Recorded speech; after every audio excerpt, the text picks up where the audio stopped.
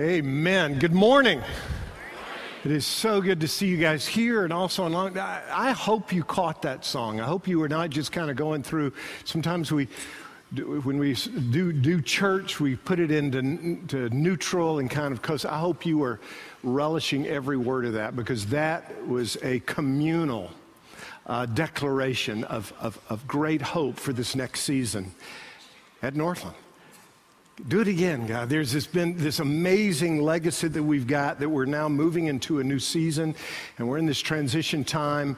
And if you're new to Northland, you'll figure it out soon enough that we've got almost 4 decades of God's faithfulness here at this church that we're now stewarding as we move into a new season. And if you are new with us, my name is Matt, and along with Pastor Vernon, he and I are co-leading during this transition and dreaming together along with you. And we talked last week about it being such a critical season and such an exciting season, and embracing both of those. And it's been an amazing privilege to journey with Vernon. And he and I have known each other for 2 decades. We met in kindergarten, but it's been an amazing ride. This past week, we were up in Chicago meeting with a couple of guys that are smarter than us, bouncing off ideas regarding this season for Northland Church. And I want to encourage you to be praying. Let's roll up our sleeves. It's rare that you got this kind of opportunity, that when we can have the opportunity to be a part of, somebody told me last night, it's kind of like a reboot. It's a relaunch. It's us building on this rich foundation and moving into a new season, new open water. And it's rare that we get the privilege of being involved in something so significant in the life and story and ministry of a church. Be praying for our staff. We're going through some fun stuff of looking at what does it look like to be a healthy team who's also a community, and a team and community relationally, and productivity and fruitfulness, moving together and learning, building on what has already happened, but dreaming about what can be in our environment and where we're headed. Pray for the elders. Tomorrow, we've got an offsite, beginning to do a little bit of dreaming about what are the major priorities, what I refer to as the big rocks that need to go in the jar first during this next season. Some of you have asked, well, what can we do as congregation right now? Because you're catching it. People are catching the excitement of saying, it's an opportunity for us to seize the day in this season. What I would say is pray, and I'm not referring to just rotely, Lord bless North. I'm talking about pray. It is a critical time. There's a lot hanging in the balance. Intercede as a family, as small groups, and that we would hear God well all together. It's not just leadership, but it's you and us. Relate with one another. It's not just church isn't about just coming and staring at the back of somebody's head for an hour and a half on a Sunday when it's convenient. It's about walking together, finding your community, doing life in a neighborhood, in an office. As Marty mentioned earlier, there are plenty of those kind of opportunities. Seize them, or start your own. And we've given you a guide. If you want to go through along with this series, you've got a study guide here that can walk you through as a small group, and you can start this week about that. Reflecting Christ to other people is another thing that you can do, to this community. Inviting people, saying, you want to come and explore what this is about. We're excited about this next season. Giving. If you're a follower of Jesus, it's a huge thing, because all we've got, everything I have, my time, my abilities, my resources, my finances are His. And so it's remembering that we've got to partner together. That is very important right now during a vulnerable season. If you're not a follower of Christ, you know what? Before the giving thing, you deal with the gospel. And once Jesus has you, all of a sudden it becomes a natural response to who He is. And serving, that's another thing you can do, rolling up your sleeves and saying, hey, how about if I serve in this way? Our abilities are there. So it's us saying, let's get going. And that's what the excitement of this season is about. I'm grateful to be in it with you, and I'm looking forward to these coming days. So you're going to be praying about that and look at those other items. You know, they say he who leads and has nobody with him is only taking a walk. So I want to make sure our leadership's not just taking a walk. You guys in this? Okay. Part of what we're doing to help to dictate the music of this dance is the Word of God being our ultimate authority and the gospel being our focus. So we're opening up the book of Philippians. It's Paul's letter. It's an epistle that Paul wrote to the Philippian church, a Roman colony 2,000 years ago. And in writing to the Philippians, he writes to us as Northland. We're calling it the giant secret of joy, based on a quote by G.K. Chesterton, that the gospel enables us to know joy in the midst of whatever circumstances we might be facing. World's definition of joy is, hey, if I got everything, all circumstances just right, I can be joyful. The gospel says in the midst of the darkness, you can whistle. In the midst of situations that are less than perfect. And the power of Philippians is one of the dominant themes. It's not the only theme, but it's a dominant theme of Philippians. It's joy. And the power of that is the context from which Paul is writing. He's writing in prison. He's at least house arrest. He's chained to a Roman guard. 4 times in chapter 1, he mentions these chains. And he says in the midst of this, he's writing to a Philippian church that's dealing with some difficult stuff. He's saying, choose joy. Let's learn to whistle together.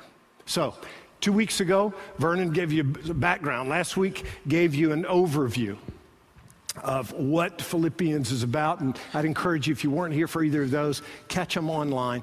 Today, we're starting with verse 1, chapter 1. We're going to start going through this epistle one paragraph at a time.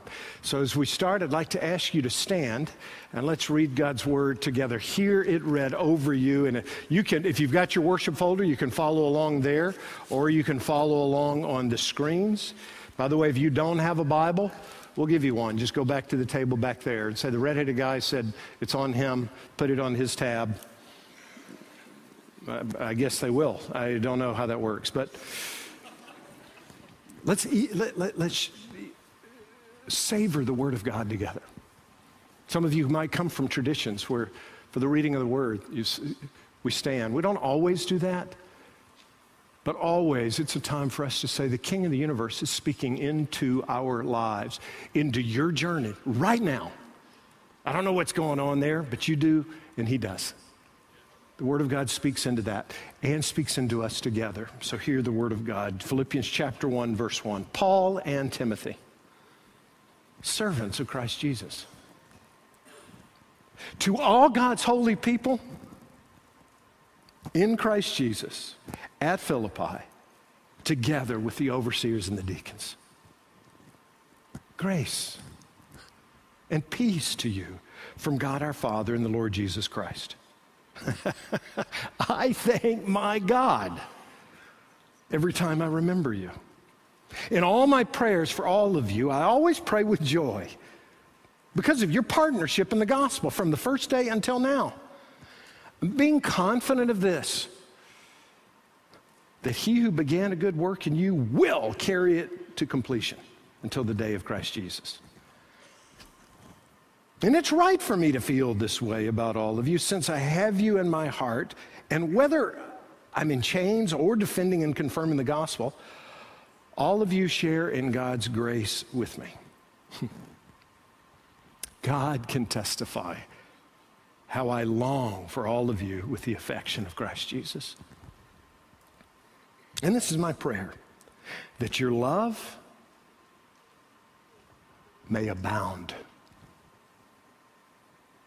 more and more in knowledge and depth of insight, so that you may be able to discern what is best and may be pure and blameless for the day of Christ, filled with the fruit of righteousness that comes through Jesus Christ, to the glory and praise of God. He's just spoken to us. Let's speak back to him, and I'll try to vocalize a little of what's going on in this room. Let's speak to him, our teacher. Lord Jesus, so here we are. We're not just in a church service. We're not just watching online. We're in the midst of our stories, our journeys, and I'm grateful for every person here in this auditorium and every person online, for the fact that you've assembled us to speak into us, yes, as individuals, but very importantly, to speak into us as a community, as a large community that gathers to celebrate in a catalytic, generative way, but then in smaller communities within the larger one. The fact that we're standing not just in a church service, but in our stories means that we're right now, many of us are standing in a ton of stress. Now, some of us might be riding high and at the top of the hill and everything's gone well this past week, but we've been living long enough to know we're in a fallen world, and that will change. Difficulty does come, but there's some others of us that are under the pile right now. And this whole notion of joy is something that intrigues us, but it also can maybe even mock us, thinking, how can I know joy given what I'm dealing with financially, or in this relational conflict, or in this besetting sin, or this difficulty at the office? Even who we are as a church. It's a season of change, and change makes us nervous and uncomfortable and unsettled. Well, there are so many needs here, and there's no way that human words and wisdom can address it. So I confess in their presence that this will be a waste of time unless what I say is rooted in your word, enabled by your Spirit. So Holy Spirit, come, speak into your people. Speak into a community called Northland. You know what's at stake far more than we do. May we listen, realizing our lives, our journey depends on it. I ask this not on the basis of my own merit, but on the basis of Jesus Christ and his finished work on the cross. Amen and amen. You can have a seat.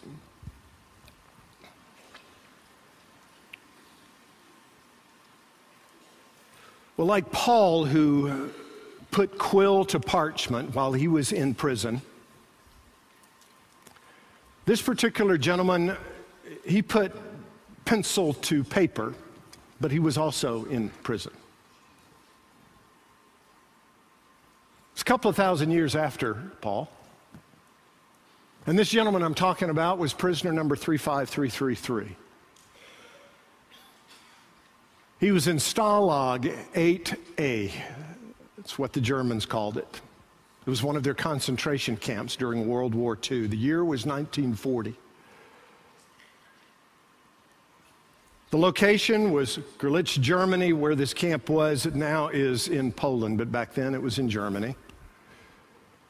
And prisoner 35333, his name was Olivier Messiaen. He was a French musician, pianist. He was a composer.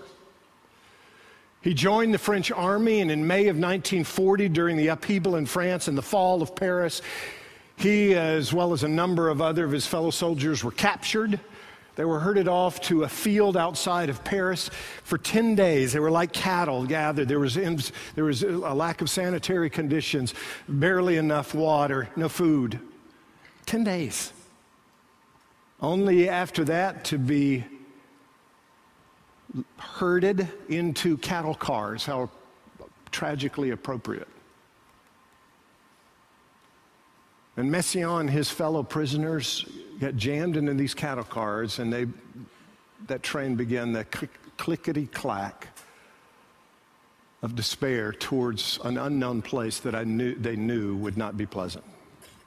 And Stalag 8A was not pleasant. But Messiaen was a follower of Jesus. In fact, later in his life, he wrote that he always composed his music to point people to Jesus Christ.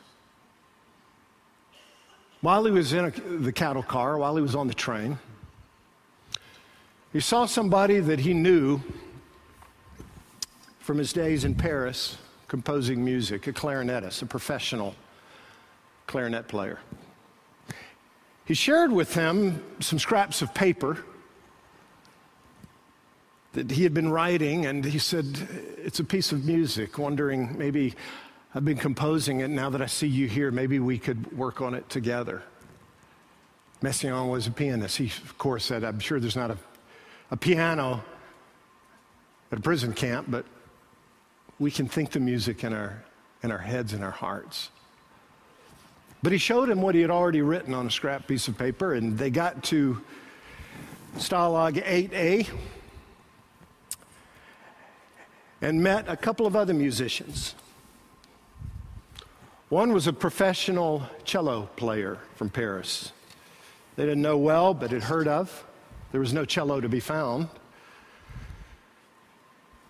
Another was a violin player.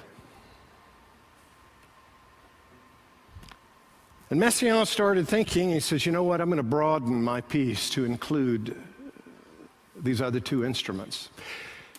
So he wrote a quartet for a violin, a cello, a clarinet in B flat, and a piano. It's a very unusual quartet. Classical music historians think there's only 2 times that they can see before this where those 4 instruments were brought together. Messiaen based his composition on Revelation chapter 10 that speaks of the mystery of God being revealed. He called his piece a quartet, a quartet for the end of time. Quartet pour la fin du temps. It was 8 movements, lasts about 50 minutes. He worked on it throughout the summer and the fall of 1940 on pieces of paper that guards had smuggled in for him because they got wind of who this guy was and they'd give him pencils. It's 8 movements. And over 50 minutes, these 8 movements are performed, and the last movement is called In Praise to the Immortality of Jesus. And he says it's a symbol of spiritual renewal in the darkest of times.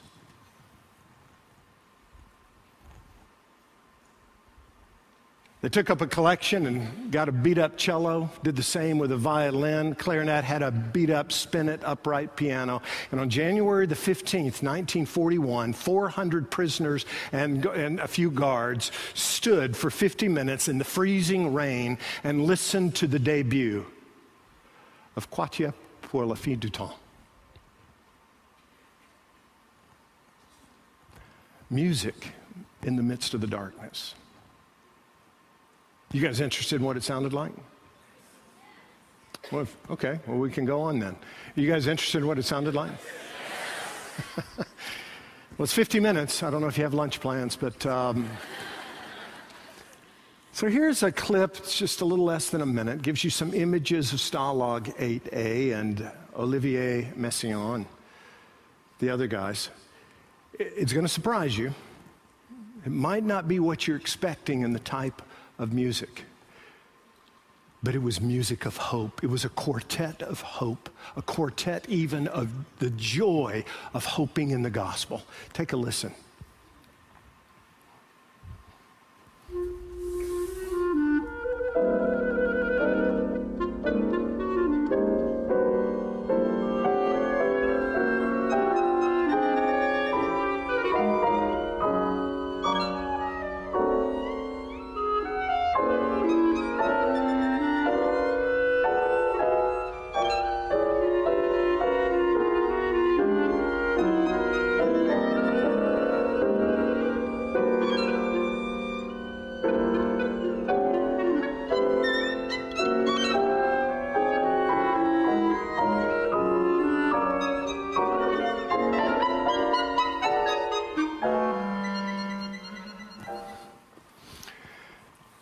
Did you sing along?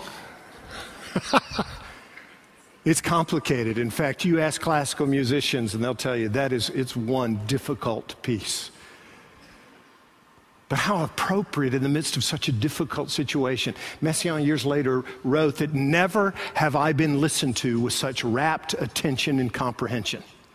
It was a combination. It was not, would you think it was easy to compose a quartet, to compose music in the midst of such awful conditions? No, it wasn't easy to get 4 instruments together. They were beat up instruments. Keep seeing the parallels here. A quartet in the midst of a concentration camp. How about 2,000 years before that? A guy named Paulus, another guy named Silas were in a Roman colony called Philippi. They were preaching the gospel. A young woman was delivered of a demon, and she could no longer do her soothsaying and fortune telling. She lost her masters a lot of money. You heard about this 2 weeks ago. They arranged to have Paul and Silas thrown in prison. Do you remember what happened in prison? Acts chapter 16, verse 25. About midnight, Paul and Silas were praying, hello, and singing hymns to God, and the other prisoners were listening to them. A quartet in a concentration camp, hymns in a Philippian jail. And last week we talked about the power of the gospel that Paul exemplifies in writing Philippians is that it enables us to whistle in the dark. It's not a wishful whistle where we're just kind of pretending everything's fine, but it's a deep, resounding whistle that Jesus is enough. And sometimes that whistle of joy is in a minor key. That quartet, joy is not always in a major key. It's not always with a smile. Sometimes it's minor key with tears streaming down our face, but we're still confident in the gospel, confident in the enoughness of Jesus. So last week we had some whistling lessons. So where's a whistler? I need to hear a whistle right now, just with somebody, one. Okay, there's one over here. I got to narrow in. Where was it? Somebody right? I need somebody. There's one. Okay, that one that just went off. Do it again. Raise your hand. I need to find out where you are. You're not raising your hand. You're just kind of haunting me. Oh, there you are. Okay. Let's do it. Just loud. Give it to me here. Awesome. All right. Just depresses me that people can do that, but nevertheless they can. Now, that was one. Pretty cool, yes? Now, I want all of you, those of you who do this, those of you who just do the little round lip thing, whatever it is, everybody whistle on the count of three. Ready? It's like a symphony. Ready? 1, 2, 3. All right. That sounded a little bit like the quartet for the end of time. But you get the power of that. I mean, it's significant for one person to whistle. How much more for a community to whistle in the dark together? A community to together embrace the reality. A community of some are clarinets and some are cellos and some are violins or violas or pianos or some other instrument. A community who together embraces the reality that the gospel is a concerto that is composed in chaos. Who embrace the reality that beauty can come from ashes, that brokenness is where the gospel is most powerfully experienced. A community that embraces the reality that shalom can be experienced in the midst of the storm, not just on either side of it. A community that together whistles in the dark. So last week we looked at the overview, chapter 1, 2, 3, and 4. And saying, what's the key to whistling in the dark? Looked at those 4 keys. Number 1 in chapter 1. It's not the only theme in chapter 1, but it's one of them. Gospel priority. My life needs to revolve around Jesus, not expecting him to revolve around me. Chapter 2, I need to also, to be able to whistle in the dark, I need to embrace gospel community where I reflect Jesus to you and you reflect him to me and we reflect him to a watching world. 3rd chapter, one of the big themes in that chapter is for me to be able to whistle, I need to embrace gospel intimacy. The gospel allows me to be intimately relate and to know him, to talk with him, to relate with him, to relate with Jesus. In chapter 4 is gospel sufficiency. A key to joy is embracing the sufficiency of the gospel, the sufficiency, the enoughness of who Jesus is. I can do all things through Christ who strengthens me. I pray about it all. I rely on him. So today we're coming into chapter 1. We're going to start going through it verse by verse. This gospel priority revolving around Jesus and doing it together. And what we're going to talk about today is prevailing as a community. Being a community that prevails, that rises above the immediate situation and believes the gospel together. That's what these 4 guys were doing, and they breathed hope into Stalag 8A.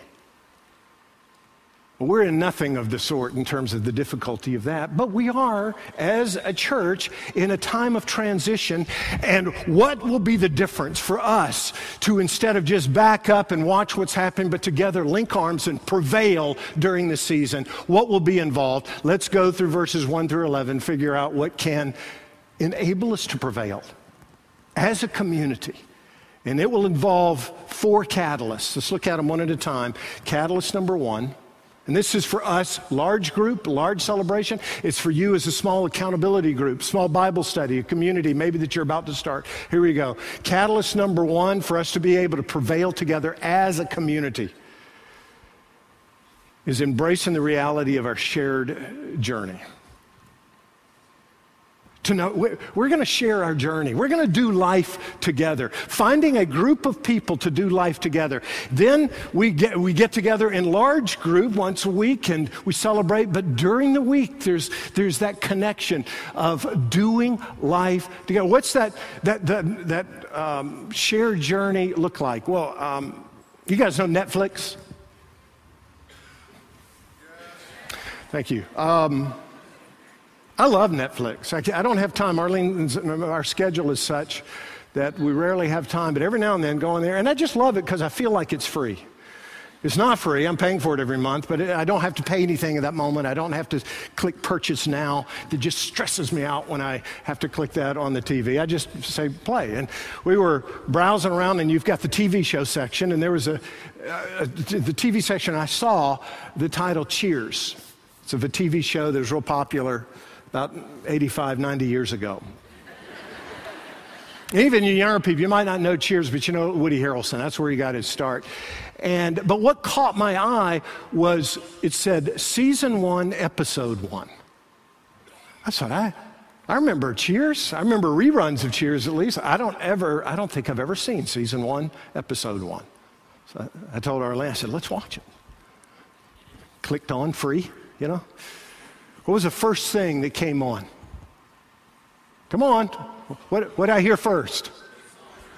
There, that opening song.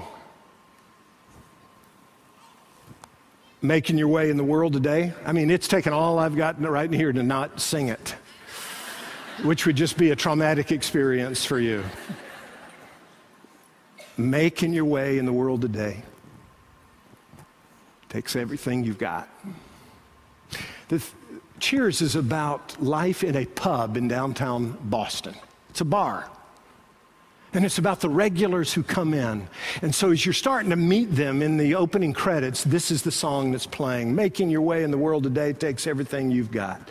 Taking a break from all your worries sure would help a lot. Wouldn't you like to get away? Sometimes you want to go where... Look at you guys, you're impressive. Sometimes you want to go where everybody knows your name, and they're always glad you came. You want to be where you can see our troubles are all the same. You want to be where everybody knows your name. You want to be where you're known. Is that a bar or a church? I think it's both. In fact, the beauty of the church is that we've got such substantive hope. The sad, tragic part is sometimes, even on a superficial level, people experience at a bar what they long to experience at church. But we just kind of stare at the back of somebody's head for an hour and a half, but we never get to know people. We never get into smaller contexts and have a shared journey and do life together. What will that look like? I want to go back to the text. I want to go through it phrase by phrase. Verses 1, 2, 3, and 4, and then verse 7 and 8. And this is something that you can use in your own study. This is something that I do. It's where I'll take it and each phrase, okay, what is he conveying there? What does a shared journey look like? Here's some key phrases, and then I'm just throwing out some words that are involved. I know what they're doing. Verse 1, Paul and Timothy, servants of Christ Jesus. What are they revealing there about what they're doing? Humility. Servants.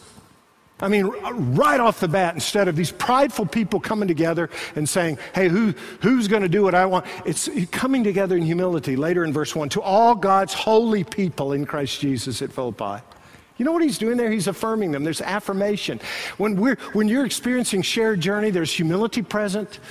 When you're experiencing shared journey in the shadow of the gospel, whistling in the dark together, learning to prevail together, be humility. There's also an affirmation. He's telling them, you're God's holy people. It's not due to your own track records because of the gospel. It's what Christ's finished work on the cross for you makes you a holy people set apart. At the end of verse 1, together with the overseers and the deacons. We're together. We're doing this as a community. We're doing this as a team. Keep going. Verse 2, grace and peace to you.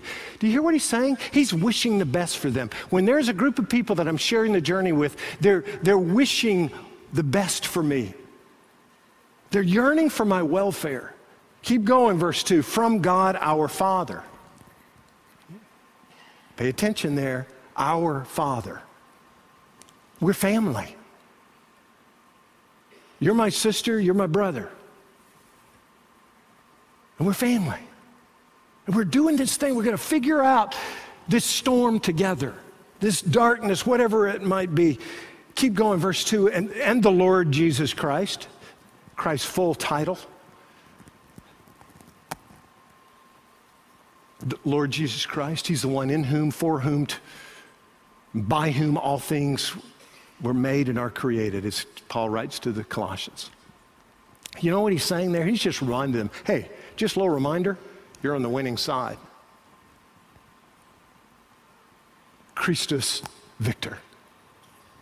The Lord Jesus Christ. We're not here just kind of, hey, I don't know if we'll make it through. We are gathered together underneath the Lord Jesus Christ, and he is assured. We're on the right side. And then in verse 3, he says, I thank my God every time I remember you. What's that? That's appreciation. When's the last time that somebody conveyed to me appreciation? When's the last time, more importantly, that I conveyed to somebody else, hey, I appreciate you. I just thank my God every time I remember you. Verse 4, he says, in all my prayers for all of you, I always pray with joy. What's he revealing there about what a shared journey looks like? Privileged intercession. Do you know what? I've got the privilege of praying for you. You've got the privilege of praying for me. We engage in that privilege together. It's not a religious duty. It's an opportunity for us to say, you know what? We're getting knocked around here. We need to lift one another up in prayer. Keep going. Verse 7, he says, it's right for me to feel this way about all of you, since I have you in my heart. Do you see the consideration that he has for them? There's an esteem. When I'm doing a shared journey with you, I'm considering you, I'm walking with you. There's not this, we live in a self-dominated world. I travel a bit. I tell you what, I don't know if there's any place that rivals airports and airplanes to bring out people's selfishness. I want to board first. I want that seat. You know, people are ignoring one another. There's no consideration of people. I watch people walking down the concourse, and they're not paying attention to anyone except for their phone or whatever. And all of a sudden, you do a shared journey, you start paying attention to each other, esteeming each other as people of dignity and value. Keep going. Verse 7, and whether I am in chains, you know what? The shared journey will involve difficulty. It's not always roses. Sometimes it's thorns. But there are other times that he says, or defending and confirming the gospel. It's taking new ground. He says, you know what? We're going to share this journey, whether it's difficulty and chains or taking new ground together. This is a season. One of the things that gets me so excited about this season, the uniqueness, is we get to take some new ground together as a church, as a people. And to share this journey together, he keeps going. He says, all of you share in God's grace with me. There's an extension of grace. Me extending substantive grace, not cheap grace, but substantive grace to you. You do the same with me. I lived in Michigan years ago, and I don't know if it's when I was living there or visited there one time, but I saw a newspaper article about Special Olympics that had happened the day before. It was the state finals, 3,000 competitors in the Special Olympics. And this person writing the article was saying, you know what? It was the same as any other Olympic event with one dramatic exception. The most pronounced difference between the Special Olympics and other Olympics, this writer said, were the huggers. volunteers that had the official title of being huggers. This writer said they're all over the place. When people come to the finish line, the huggers are there waiting on them. You don't make it to the finish line, the huggers come after you to give you a hug. Before you take off in the finish line, the huggers come up to tell you it's going to be awesome. You get over to the side, you're watching other people, a hugger will just come over and hug you. Paul's saying, hey, I want to hug you with the grace of God. I want to extend the substantive grace of the cross to you. Keep going, verse 8. God can testify. What's he reveal there about a shared journey? You know what he's saying? He says, you know what? God is my witness. In other words, authenticity. I want to relate with you. God can testify how my posture towards you. So what you're seeing in me is something that goes deep and God sees it. And so there's an authenticity there. Keep going. Verse 8, he says, how I long for all of you. There's a priority there.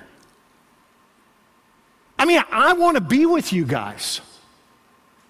In my small group, I want to be with them. Those relationships, I want to be with them. There's a priority there. Keep going one more, verse 8, with the affection of Christ Jesus. Now, the word affection by itself might lead you to think, well, it's just kind of a cheap feelings-oriented sentimentality, but he says with the affection of Christ Jesus, which is a game changer. It's agape, it's the love of Christ, it's substantive. So go back through that list. What is a shared journey? What will it involve in your Bible study, in that prayer group at church, with some friends that you connect with regularly, doing all sorts of stuff, maybe some of the activities that Marty mentioned earlier?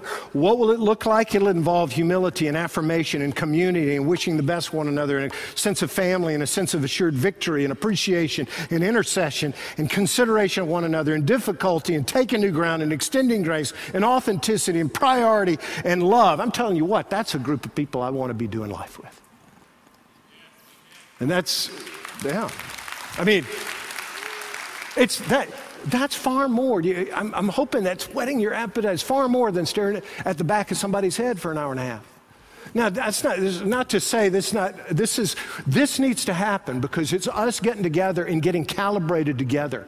It's kind of coming to Antioch, coming to the larger church in Jerusalem, and then, but making sure those smaller communities keep going. For us to prevail, we're going to have to embrace our shared journey. Whatever you got going on, maybe in your small group, how will you prevail? Shared journey. Second catalyst, as we go back to the text, shared calling. For us to prevail, we've got to embrace our shared calling. We've both been called by the Lord Jesus Christ. We've all been called by him. Go back to the text. Look at verse 5. He says, because of your partnership in the gospel from the first day until now. He says, you know what? I'm so grateful that you and I are partners in this thing. We got a shared calling. Oh, the story of the mother who was watching her son, who's his first year in the marching band. And it was at the homecoming parade, and she's watching, and she's on the side of the street and gets all excited and calls out to her friend, look at Timmy, I'm so proud of him. He's the only one who's in step.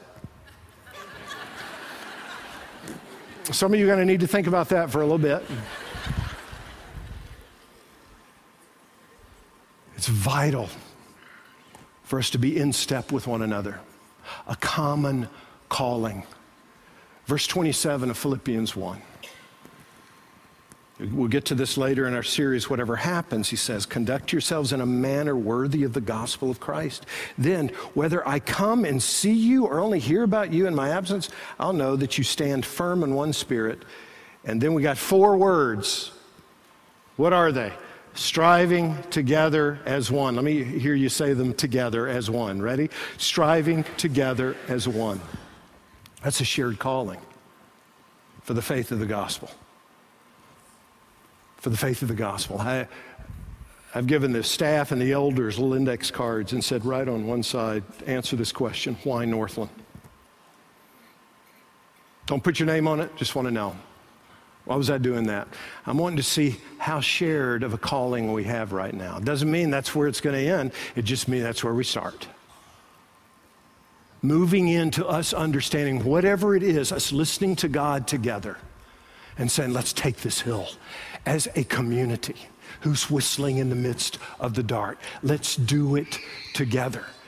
And understand it's the gospel that brings us together. The gospel is what we do together. The gospel is what propels us out into the world in a life with a life-giving calling. And it's understanding our calling is a common calling, and we're journeying together in the midst of that. Here's a third catalyst. How do we prevail? How do you prevail as a family? How do we prevail as a small group? How do we prevail as a Bible study, as a work team, a service team? How do we prevail as a church? We've got to embrace our shared journey, do life together. We've got to embrace our shared calling. We listen to Him together. We've also got to embrace our shared hope.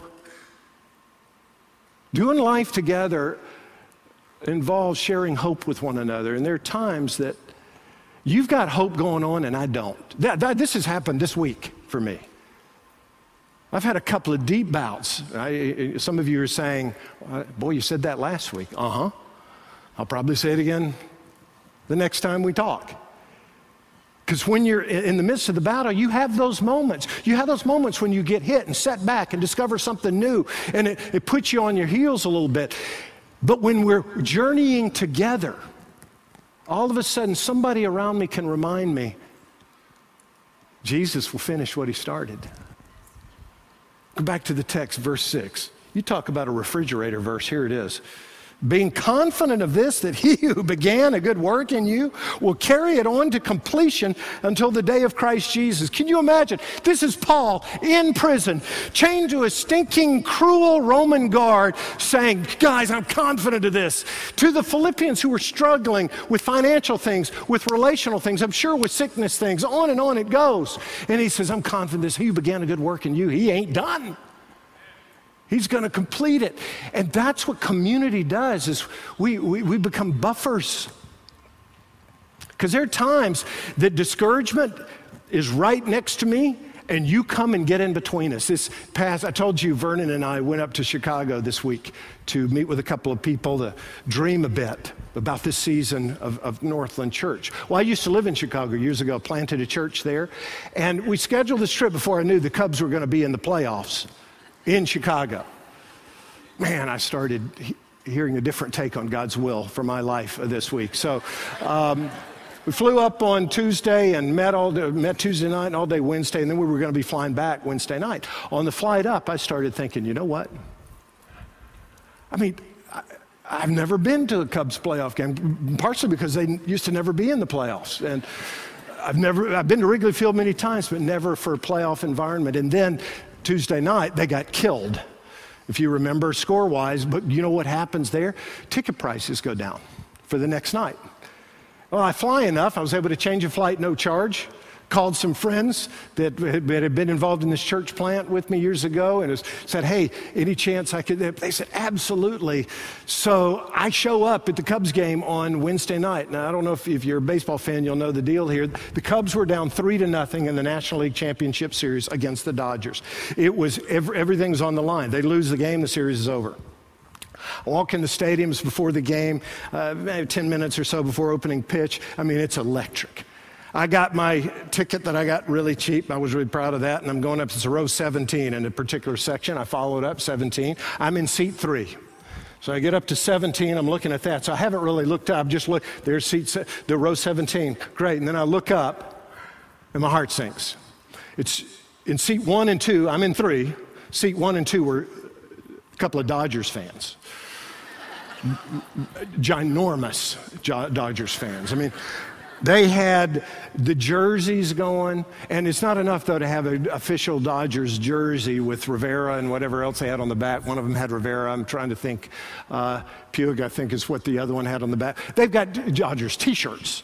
So it's not just on the outside, on the inside. I don't know what kind of socks they had on, but they were Dodger outfitted, the Dodger hats, bling going.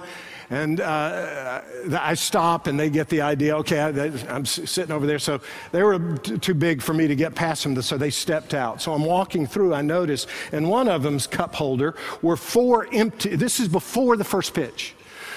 And in one of them's cup holder were 4 empty beer cups, and he's holding one. The other one had 3 empty beer cups, and he's holding one. They had gotten an early start. I thought, this is going to be interesting. These guys were already lit up, and the game hadn't even started yet. So then I get to seat 3, and in seat 4 is this guy, I'm guessing mid-late 60s. I found out later, we got to know each other really well. He's been in the Chicago police officer for 25 years. Season ticket holder for 30 some odd years. He looks at me and he had this stressed look on his face of saying, I mean, because these 2 Dodgers fans were right there, and they were already, they were loud, and they didn't care that they were the only ones around. And this guy looks at me thinking, I think initially he thought he's with them. But then he looked up at my hat. There was a similar color, to the Dodgers hat, but then he saw the Cubs logo.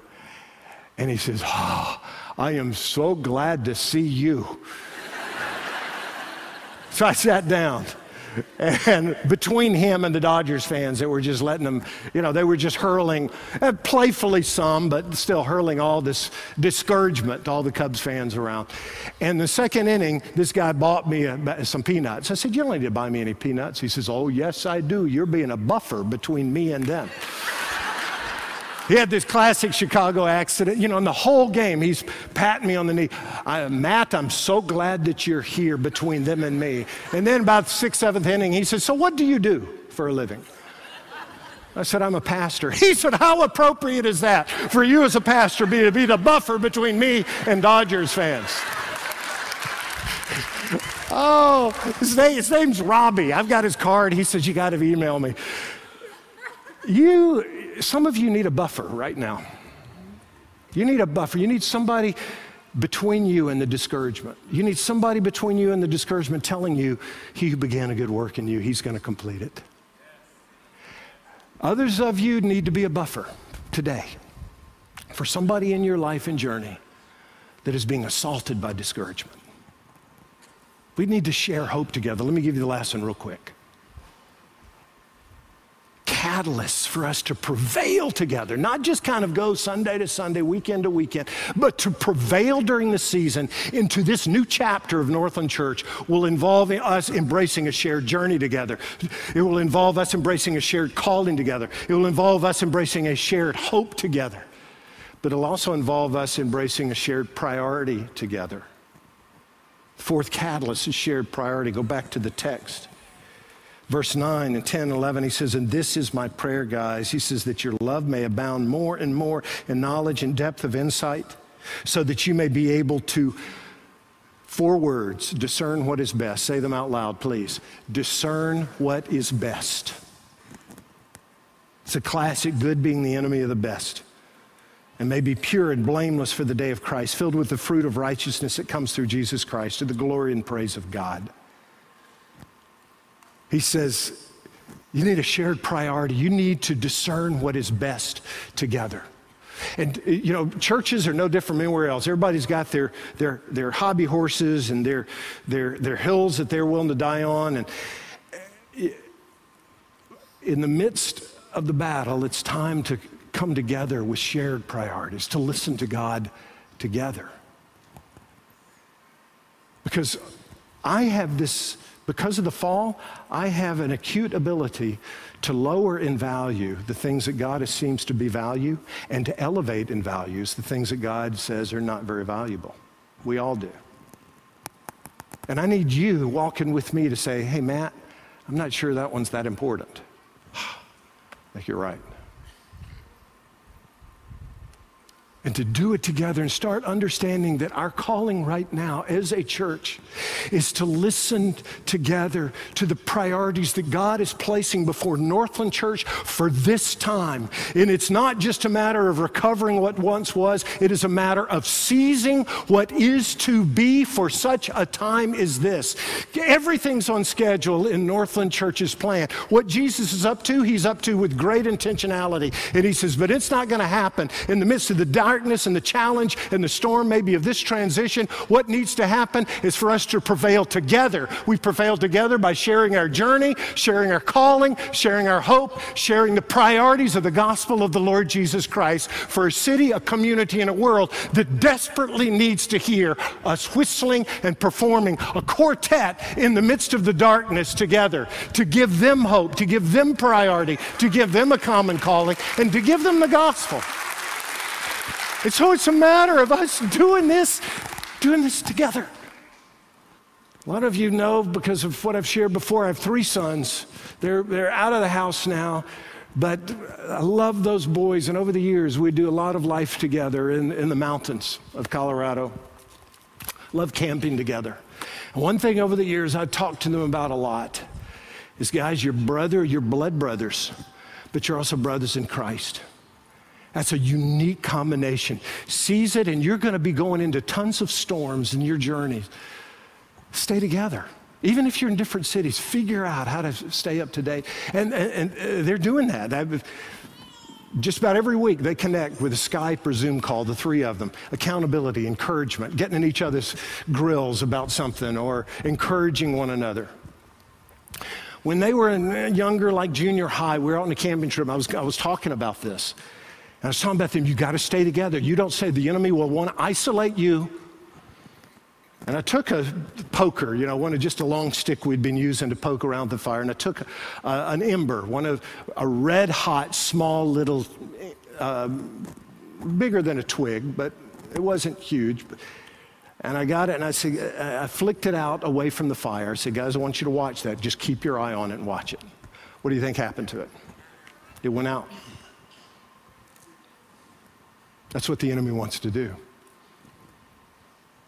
Isolate you. May we come together and proclaim. As clarinets and cellos and violins and pianos, we're coming together and we're going to sing the music of the gospel together. We're going to do that before we leave. I've gone on way too long, but we're not cutting out either of these 2 songs. It's an opportunity for us to be propelled out. Let's stand together. And after I pray, Danny's going to sing over us.